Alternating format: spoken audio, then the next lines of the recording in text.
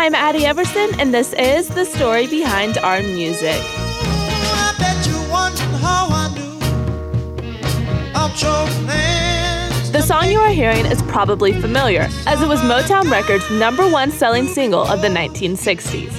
It was recorded by a singer that struggled through a dark and troubled life that ended in tragedy.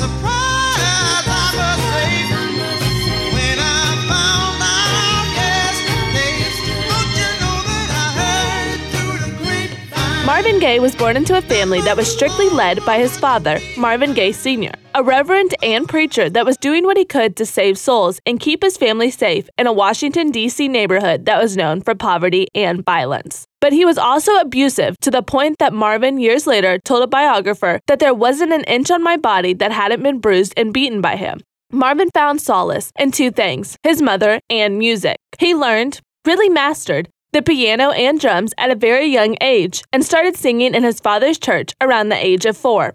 By the time he was 17, he had had all that he could take from his father and ran away from home to join the U.S. Air Force. If he despised taking orders from his father, can you imagine how things went in the armed services? No, not well. Within a year, he had had enough and told his superiors that he thought he had a mental illness, and they agreed to discharge him. His sergeant, however, said that he simply hated following orders. Marvin had been in a few doo-wop groups singing and proved to have an amazing vocal range. He caught the attention of Motown executive Berry Gordy, and he signed him to a contract. His first few years were behind the scenes as a session drummer for Motown legends such as Stevie Wonder, The Supremes, and Martha and the Vandellas. I'm going to Chicago, that's the last place my baby stayed. Yeah, baby. I'm packing up my... Finally, in 1962, his solo chance came, and he made the most of it with a top 40 song, Hitchhike. His career was flying high for the next several years, while his personal life was falling apart. His marriage to his first wife was ending as both parties claimed physical abuse.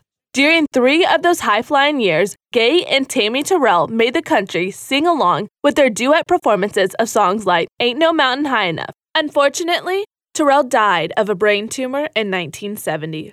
His partner's death started a dark period for Marvin, who swore never to partner with another female vocalist and threatened to stop singing altogether. War is not the answer, for only love can conquer hate. But he did not stop, and the 70s were filled with his music. Some love songs, even a protest song about the Vietnam War, and a dance hit. But his private life was always a struggle, as his second marriage ended in divorce, and he continued to wrestle with substance abuse.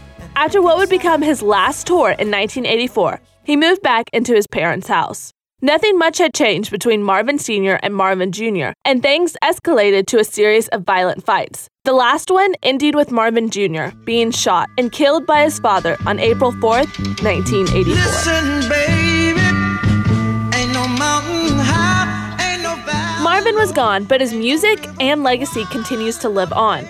You can hear some of his hits here on KEOM, and maybe even in one of my favorite movies. The song you are hearing was one of his duets with Tammy Terrell and was featured in the 2014 box office smash Guardians of the Galaxy. I'm Addie, and you can see more of The Story Behind Our Music at thestorybehindourmusic.tumblr.com.